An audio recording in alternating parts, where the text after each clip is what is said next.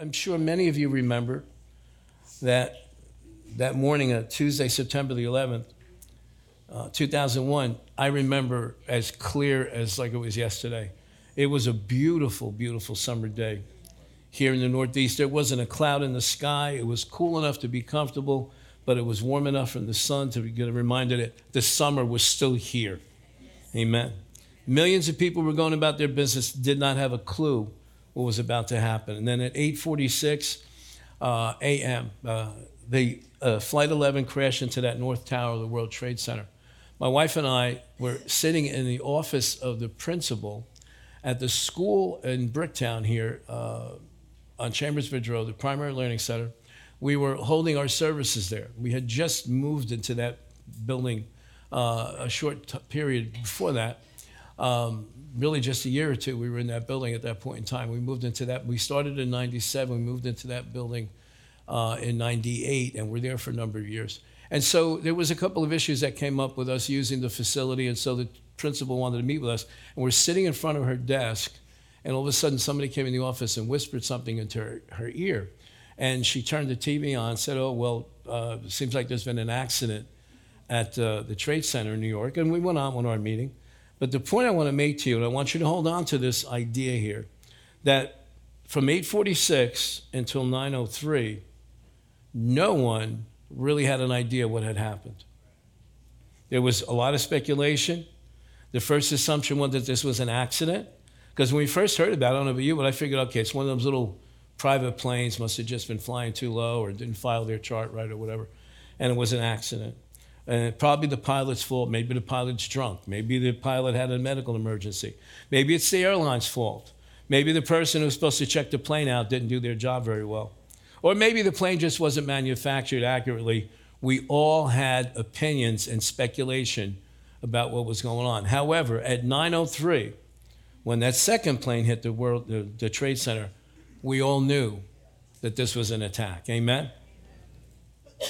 Millions of people watch on television as that hijacked United Airlines flight 175 crashed into the 77th to the 85th floor in the South Tower of the Trade Center. So it wasn't until the second plane hit that all the speculation ended. We knew this wasn't an accident. We knew at that point this was an attack. But for 17 minutes, no one knew the cause of that accident. That Sunday, September the 9th, we had a guest speaker. Her name was Reverend Wanda Casper. Those of you that might have been back then with us, Reverend Wanda, Sister Wanda, sometimes she used to call herself Brother Wanda. She said, when I go to churches that have a problem with women preachers, I call myself Brother Wanda. She was there. This was the second time that she came to speak at our church. And the message that she preached that morning turned out to be so prophetic. And I want to read to you from the scriptures that she preached from Matthew chapter 13.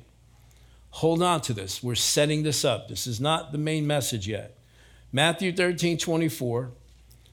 Now, mind you, in the beginning of Matthew chapter 13, Jesus teaches the parable of the sower sowing the word. Now, normally we go to Mark chapter 4 to study that because it's much greater detail. But Matthew's account of Jesus teaching that parable is in the beginning of this chapter. And that's why this portion starts out with another parable he put forth after he taught the parable of the sower sowing seed. Amen? Another parable he put forth to them is talking about Jesus saying, the kingdom of heaven is like a man who sowed good seed. Would you say that? Good seed. In his field. Keep going. But while men slept, his enemy came and sowed tares. Tares are a type, it's another plant that looks almost exactly like wheat. However, tares can be poisonous. And so if you're looking at a field, unless you have a very trained eye, you wouldn't be able to tell the difference. So let's go on with the story. But while men slept, now that hit me last night when I was teaching this on the Saturday night service. I've read this, I don't know how many times throughout the years.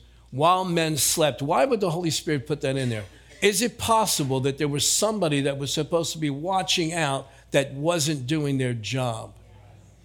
And it's not unusual in ancient times for them to hire guardians because many times the fields that they were cultivating were outside of their villages. And so even we have another parable that Jesus taught about the vineyard, how they built a tower. Well, why would you build a tower in a vineyard except that you have somebody in the top of that tower watching that someone's not robbing your grapes? So it's possible that this is brought out because somebody didn't do their job to watch, okay? While men slept, the owner of the field's enemy came and sowed tares among the wheat and went his way. But when the grain had sprouted and produced a crop, then the tares also appeared. They grow at the same rate. When wheat sprout, tares will sprout. So listen. So the servants of the owner came and said to him, now watch this reaction here. They recognize something's wrong here. What's their first conclusion? They go to the master, they go to the owner, and said to him, sir, did you not sow good seed in your field? You listening? How then does it have tares? In other words, who are they holding responsible? The owner. Now, I'm getting a little bit ahead of myself here, but had they understood the owner's character and they had understood his track record, that was the last accusation that they should have made. Hold on, we're getting there. And he said to them, in other words, just like for those minutes between 8:46 and 9:03, everybody all over the world was speculating. It could have been this, it could have been that, it could have been the other thing. Well, maybe the plane wasn't manufactured right. Their first thought was, it's the owner's fault. Okay? And what happens? He puts an end to all the speculation.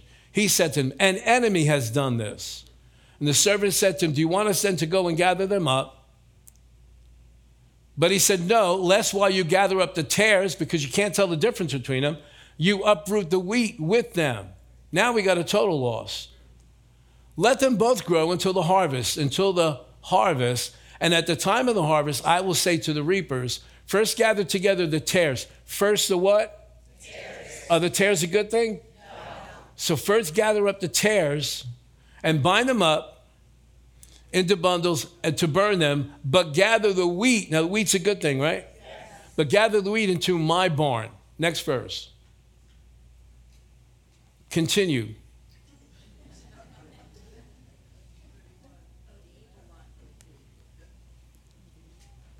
No, not that one.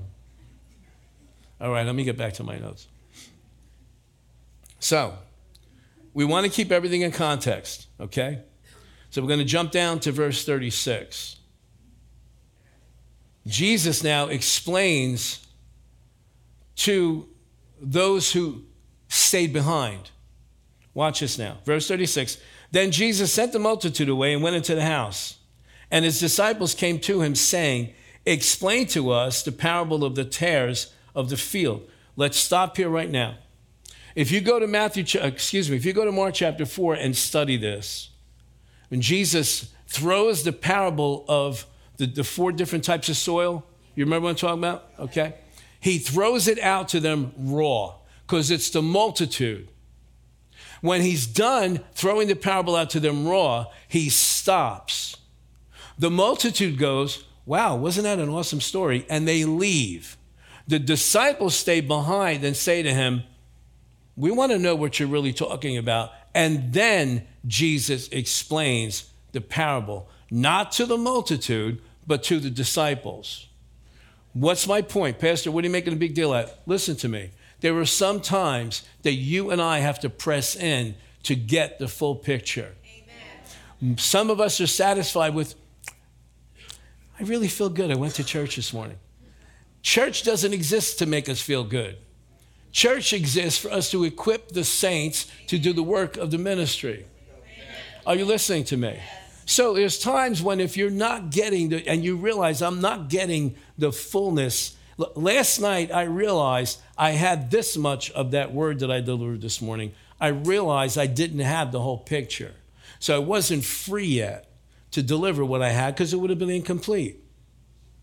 But pressing in, trusting God, recognizing that if he had a word to say to this congregation, he would give it to me or give it to somebody else. And that's how I pray all the time. God, if you want to use somebody else, go right ahead. I don't mind. I'll sit here and enjoy it. You see what I'm saying? The disciples were the ones that got revelation of this parable. The multitudes got satisfied with the surface thing and left. Which one are you? I hope you are, because we all need to be disciples. Jesus told us to go and preach the gospel to every nation, to make disciples, not just trophies or just believers. Disciples, okay? So he sent the multitude away, and they went into the house, and the disciples came. So the disciples didn't leave with the multitude. The disciples stayed behind, and they said to him, explain to us the parable of the tares of the field. Now he goes and explains. And he answered and said to them, he who sows the good seed is the Son of Man. Who's the Son of Man? Jesus. He's saying, this is me. I'm talking about me, okay? The field is the world. The good seed are the sons of the kingdom, but the tares are the sons of the wicked one. Now listen, we want to put this in context. This parable, Jesus is explaining to them what the process that's going to take place on the earth when he returns at his second coming. Not the catching away of the church, the second coming. Okay, and if you weren't here for the past 2 weeks, if you missed last 2 weeks, go online and listen to those messages, because we dealt with in detail the catching away of the church, which is the next thing on the calendar for the church of the Lord Jesus Christ. Okay? He's now telling them, this is what's going to happen when I come back. All right? The enemy who sowed them who? The sons of the wicked one on the earth. The harvest is the end of the age, and the reapers are angels. He's telling us. Look, I gave it to the multitude in a story, in an illustration, but I'm explaining it to you in detail. This is exactly what's going to take place at the end of the age, okay? Is there another verse after this? Yeah. Therefore, as the tares are gathered and burned in the fire, so it will be at the end of this age. Now, watch this now. I don't want to spend any more time on this. Again, I don't want to teach any other context. Jesus taught this to show them and to instruct them and to us, because he knew they wouldn't see this, but there's a really good possibility we will. We're in the last days. It's not a matter of it's coming, we're getting close. No. We're in the last days, okay? And we talked about that at length and in detail past 2 weeks, okay? What he's saying is this. Watch this now. The catching, I never saw this like I saw this studying this week. The catching away of the church is to separate the godly from evil. Yes? Yes. Takes us off, we're with him. God then deals with the remnant that's on the earth. Well, it's not the remnant that's really got caught away. God then deals with the people who are left on the earth. Many hundreds of millions are going to be saved during that time. But there is going to be hell poured out on the rest of the earth. When Jesus comes back, he's coming to claim the earth. This now becomes his habitation. Don't pay attention to that we spend eternity in heaven. No. We spend 7 years in heaven. We come back. Our eternity is spent here in the new heaven and the new earth. So when Jesus is coming back to claim, and it said, well, you know what? Go back and give me the rest of those scriptures, because that kind of selfless. I don't want you listening to my opinion. Son of Man will send his angels, and they will gather out of his kingdom all things that. Do we live in a culture right now that offends? You can't watch anything on television without being offended. I'm talking about righteous indignation. I'm not talking about a touchy-feely generation. I'm talking about we live in a culture that is completely offensive in the eyes of God. And that's got to get dealt with. That was a big amen.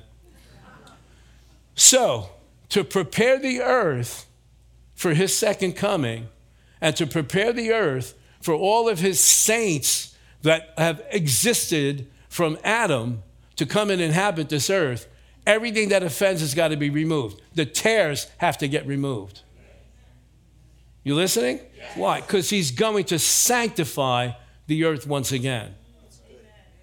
And for 1,000 years, there'll be peace. And for 1,000 years, there won't be the offense. And for 1,000 years, sin will have no power on this earth. You listening? Yes. But that's not the point of the message. I want to make another point.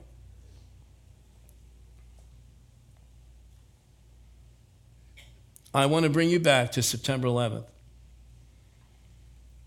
And for the fact that nobody really knew what happened until that second plane hit. The servants in that field did not know what happened. They're speculating. Didn't you plant good seed?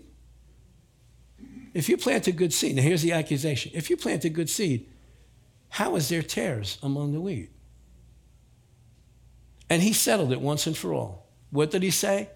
An enemy, listen, an enemy has done this. When Wanda Casper preached that message 2 days before 9/11, we sat there and listened to it, and we're like, oh, this is cool. But 2 days later, the impact hit. An enemy has done this. Amen. My wife and I had to drive up to Newark Airport that Sunday afternoon. My son and my oldest son and another young man that was in the church at that time were out in Tulsa, Oklahoma, going to a conference about youth ministry. They were flying back that Sunday. I get tired on Sunday afternoons, so my wife's driving. We're going up to Newark Airport. We get on the park. We took Wanda out to lunch. She went back to the hotel. We get in the car. We go up the Parkway. Parkway, get off and go on the Turnpike. And Turnpike, get off at exit 13. And when you get off at exit 13, you have to make this sweeping turn. And as we're coming around, I could see the whole skyline of New York City. It was very clear that day. And I heard this on the inside as clear as a bell. You can believe me if you want. You don't believe me, it doesn't matter. I know, I was there. I heard on the inside, take a good look at this skyline because very shortly there'll be a terrorist attack and this skyline will never again look the same. And I sat there and I thought, okay, maybe next year, maybe he's telling me this is going to happen a couple of years from now. Never in my wildest imagination could I have thought that it was going to happen within 2 days.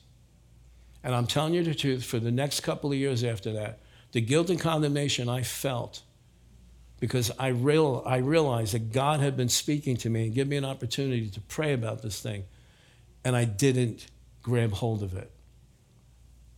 Put that aside. An enemy has done this. Listen to me. When the problem was first detected, none of the servants knew what or who was responsible. And so their knee-jerk reaction was to blame the owner. He doesn't know what he's doing. The old man's losing it. He must have brought bad seed. Maybe he didn't check the seed. Maybe he never really wanted a good crop to begin with. Nobody got the answer right until the owner spoke. How many times, here's the point of the message, how many times when tragedy comes into our lives, when the doctor gives us a bad report, when an appliance breaks down, the car breaks down, we lose our job, the kids go crazy, the spouse cheats, how many times our knee-jerk reaction is, God, how could you let this happen to me? Maybe he isn't always good. Why is God punishing me? Or God's trying to teach me something, so he brought this tragedy. Now, the real tragedy is that we would come to the place to even think those things. And I know it happens. It's natural, and God understands that. But we absolutely know as believers, if we'll go to the Word, where the tragedy came from and who's responsible for it. Because the Bible makes it very, very clear. In fact, and I say this not to bring guilt or condemnation, but to bring a shaking and to bring an awakening and an awareness. That if we're students of the Word of God and we truly understand God's character by reading his Word, because his Word is his will. His Word describes who he is. Apart from the Word, we're left to man's philosophies and theories about God, and they're 100% wrong all the time. But when we do know what the Word says about him, then no Christian should ever say, God, why did you do this to me? Amen. How could you let this happen? Because the Bible is extremely clear, and I want to bring you to John chapter 10, verse 10. And yes, it's a very familiar portion of Scripture, but sometimes in the midst of our emotions and tragedy and the attack and the pain, we get worn down and we're tempted to start thinking like those servants did in the field. God, Didn't you give us good promises? If you gave us good promises, why am I experiencing this now? John 10:10. The thief does not come except to steal. In other words, the only purpose of the enemy. He said, the thief does not come except, you want to read this with me? To steal, to kill, and to destroy. Jesus went on to say, I have come that they may have life and that they may have it more abundantly. Thank you, Jesus, for making this clear. Now, inevitably, somebody's going to start thinking, well, what about this situation? And what about that situation? Stop theorizing things. The Word of God is clear. It needs to be taken at face value. Jesus, the first time I preached this message was probably 20 years ago. We were meeting at the high school at that time. I'll never forget teaching this message. And I use an example that I don't think is as readily available as it was back then. Back then, I'm talking 20-something years ago, when you went to order Chinese food, you didn't have these extensive menus like you have now. They gave you a menu and had 2 columns. And they told you, pick one from column A and one from, who remembers that? Okay? And so I use that as an illustration. I said, Jesus is making it very clear. If it's under column A, if it robs, kills, and destroys, it's from the devil. If it's under column B, life and life abundantly, guess where it came from? It came from God. Clear distinction. Now, I'm going to get a little bit ahead of myself. I'll repeat this later. The enemy wants you to mix it up. The enemy wants you to put the thing that's supposed to be under column B under column A, and what's under column A, put it under column B. Because inevitably, when tragedy strikes, somebody will say, well, I guess God's just trying to teach me something. Are you that thick-headed? You have a Bible. There's more word being preached, there's more gospel and word being preached in the world today than has ever existed in the history of mankind. We're supposed to learn from that. If you're that dense that you think that God would have to come and bring a tragedy into your life to teach you something, then you have fallen under the deception of the enemy. The enemy is not on God's payroll. He doesn't use the devil to teach anybody anything. Get that settled in your heart. Stop this. And I'm telling you where it comes from. Don't get your feelings hurt. Don't send me Facebook messages because I'll block you. Okay? I've done it and I'll do it again. Okay? I got no time for that foolishness. Okay? Don't give me your theories. Don't give me this other stuff. Listen to me. The root of that is pride. The root of it is pride. If there was, see, pride is the bait on the hook. And here's, you say, well, how does that count? I don't understand the connection. I'll explain it to you. When a person, now nobody in here would be this stupid to do this, but when a person makes a distinction, well, I know you get attacked, but you don't understand the attacks I go through. Oh, you're special. You know, I know other people go through stuff, but man, the stuff I go through past. Oh, you're special. There's a different category for you that the enemy has to pull out the nuclear weapons when it comes to you. The rest of us are all down here. He can just throw anything at us. You see the mindset? That's the enemy wanting you to isolate yourself so that he can finish you off. Because pride comes before the fall and a haughty spirit before destruction.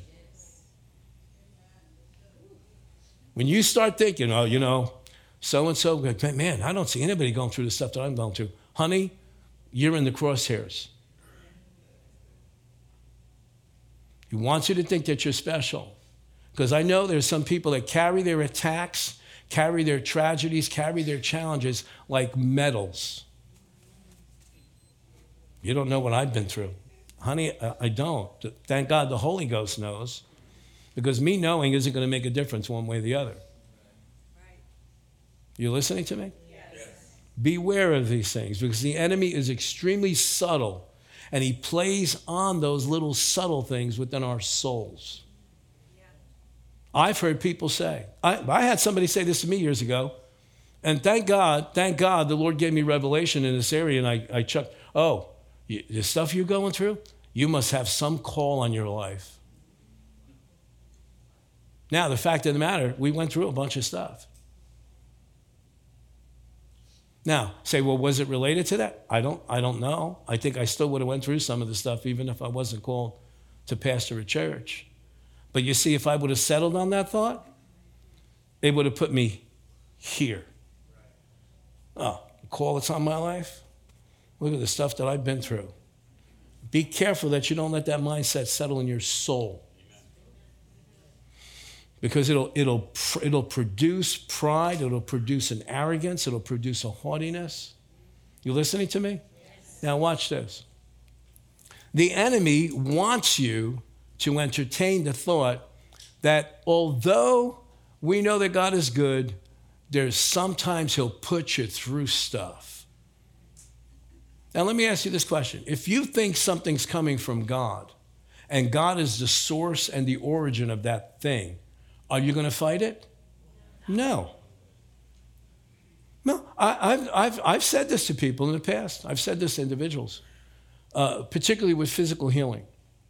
Well, I just believe that God put this sickness on me because he wants to teach me something. And I say to them, okay, then why are you going to the doctor? Amen. Why would you go to the doctor? If you think this is something that God's doing in your life and it's going to be good, then stay home and suffer in bed. I pray that you get a double dose of it. You see how foolish that thought is? Why are you taking medicine if you think this is God? God put cancer on so-and-so, go on, teach him so. Really? Well, then why would you go for treatments then? You see what I'm saying? The enemy wants you to drop your guard so that you won't fight. I hope you're catching this. We're talking about the subtleties of the enemy. God does not put sickness on people. I defy you. I challenge you to go find one instance in the Gospels where Jesus put sickness on someone to teach them something. Where Jesus would have struck somebody with poverty to teach them something. Where Jesus would have struck somebody with mental illness to teach them something. You're not going to find it. You might as well not waste your time because it does not exist. Amen. He came to bring life and to bring life more abundantly. And sickness and poverty and mental oppression and depression and everything that comes from the enemy does not equate with abundant life. Amen. Are you listening to me? Yes.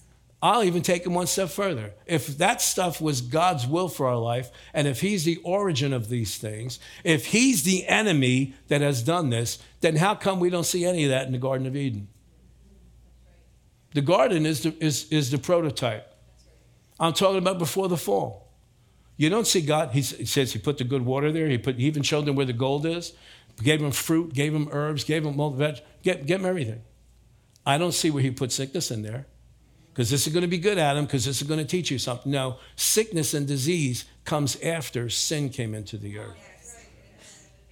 And Jesus came to redeem us from sin. So, and that includes every byproduct of sin. Are you listening to this? Yes. John 10:10, we read that. Jeremiah 29:11. You know how you got your bumper stickers and your magnets on your refrigerator and your T-shirts and your little bracelets.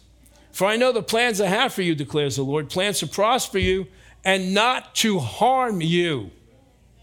Plans to give you a hope and a future.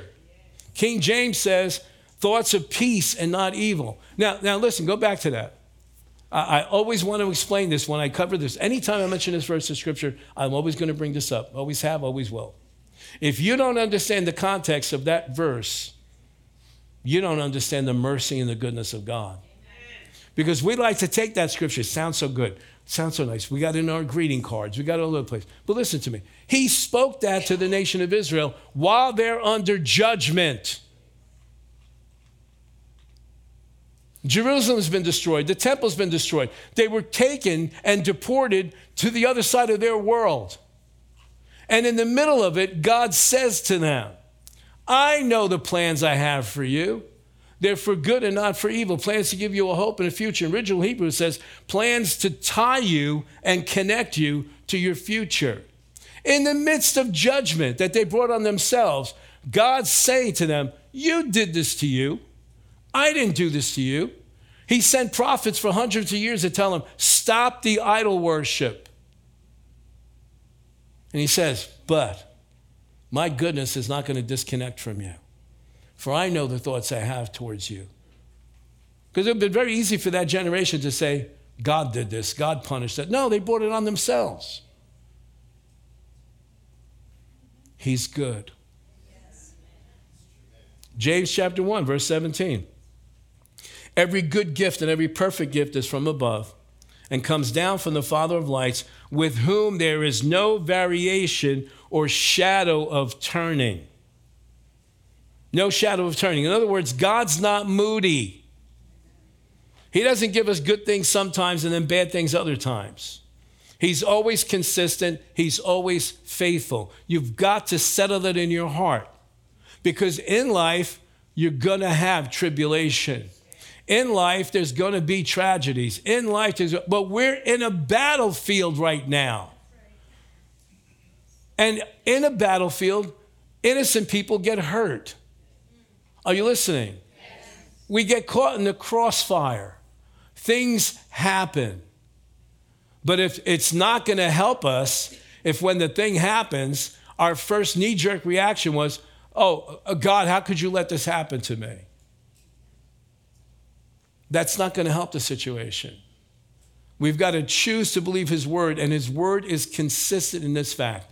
He is good, and his mercy endures forever. There's never a time that God is not good. There's never been a time that God is not good. There's never been a time that God has not been love. He always is love. You listening? Yes. It's always consistent. Malachi 3:6, for I am the Lord, I do not change. Therefore, you're not consumed, O sons of Jacob. In other words, I'm the rock. I'm immovable. He doesn't shift around like the shadows reflecting the change of the position of the sun. You listening? Yes. We just moved from one house to another. The house that we used to live in, the sun come up in the morning, hit the front of the house. In the afternoon, the blazing heat was in the backyard. We moved on the other side of the street. So now I get up in the morning and I go in the kitchen to get a cup of coffee, and it's like, ah! And later in the afternoon, the sun's in the front of the house. So now I'm having to reorient. My wife loves the sunshine. She was up to her, there would be no roof on the house. I'm like,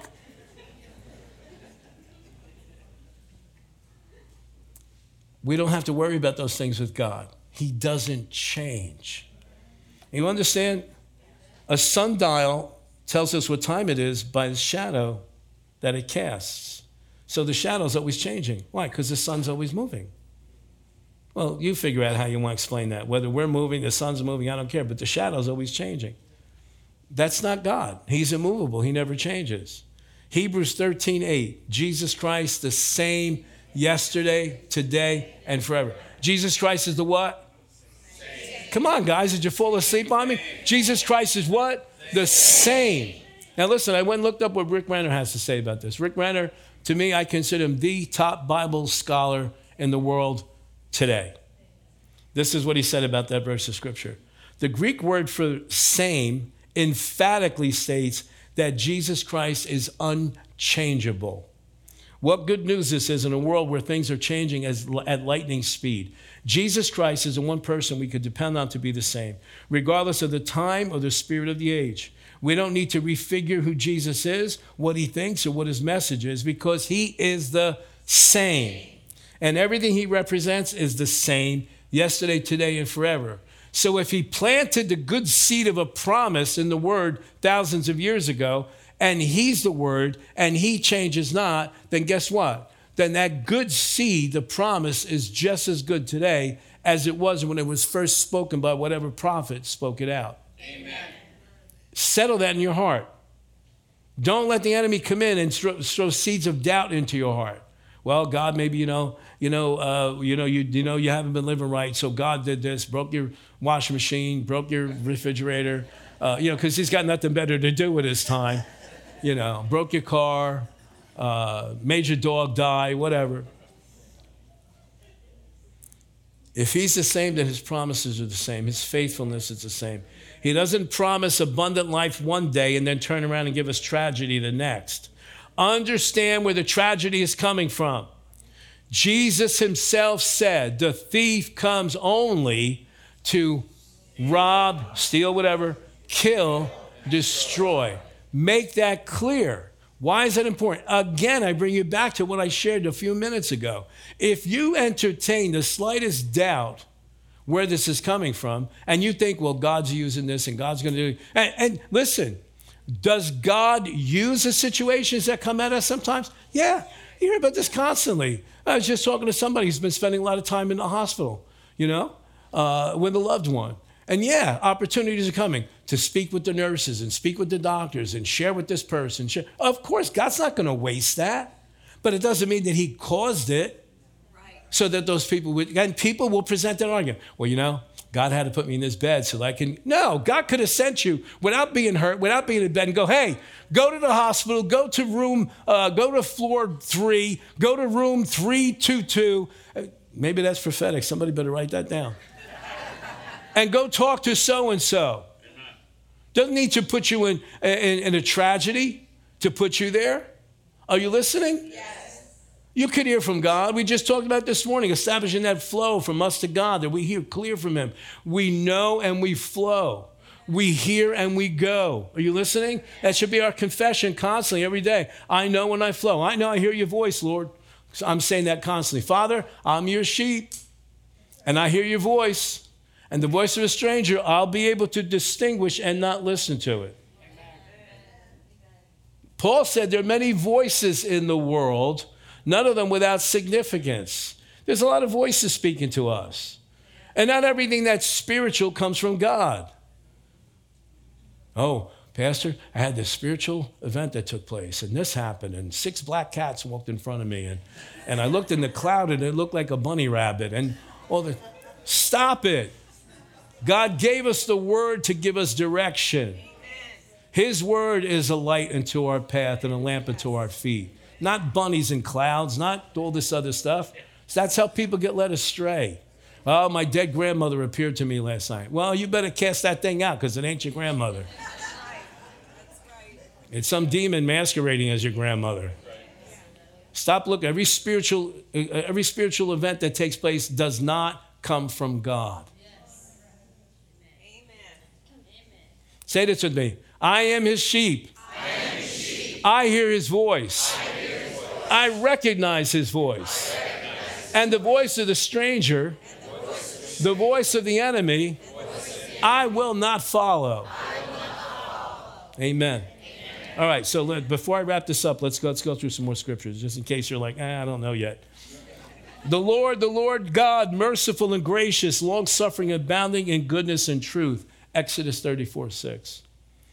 Psalm 145:9. The Lord is good to all, and his tender mercies are over all his works.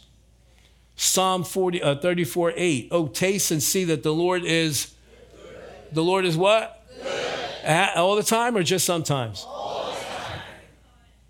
Blessed is the man who trusts in him. We got to trust in his goodness. Even when it looks like all hell's breaking loose, you trust in his goodness. We don't sit there and start putting God on trial. Amen. Nahum, that's in the Bible. Nahum, one of the minor prophets. I don't know if that means he was little or if his... The Lord is good, a stronghold in the day of trouble. So how could God cause your trouble and then turn around and be a stronghold in the day of trouble? What does he play, mind games? No. And he knows those who trust in him. He knows those who trust him. So he knows those who trust in him. Guess who is going to give revelation knowledge about the situation you're in? The one who trusts in him. Father, I don't know what's going on here. Father, none of this makes sense. Father, I don't know where this came from, but my eyes are on you. Amen. Just like Jehoshaphat, when he was told, there's armies coming at you that we can't even count how many there are. They're like the sand on the seashore. Multitudes. And Jehoshaphat Probably in the natural, King Jehoshaphat, probably his knees are knocking together. Why? Because he knows the first one they're going to come after is him. Why? You take off the head, you don't have to worry about the rest of the people. Right. But he prays this prayer. And he reminds God of the prayer that Solomon had prayed hundreds of years before. And then he ends with this, but our eyes are on you. And bam, as soon as he said that, there's a prophet in the crowd because this whole multitude had gathered in Jerusalem at the temple. And all of a sudden, the Holy Spirit moved on an individual and gave the king the plan. He said, go out there tomorrow. Put Judah, the tribe of Judah, put them in the front of the army. Why? The tribe of Judah is known for praise, for worship.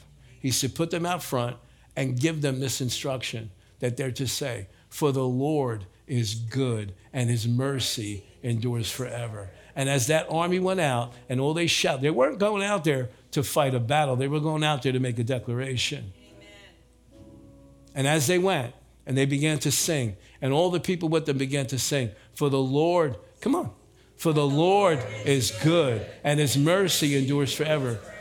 The armies started ambushing each other. And Jerusalem, Judah, King Jehoshaphat and all of his people were spared. Why? Because no matter what it looked like, they put their trust in God. I know every single one of us in this room could sit down today and tell stories, horror stories, of the stuff that you've been through, the stuff that you might be in right now. But I'm telling you, identify your enemy. Don't mix him up with God.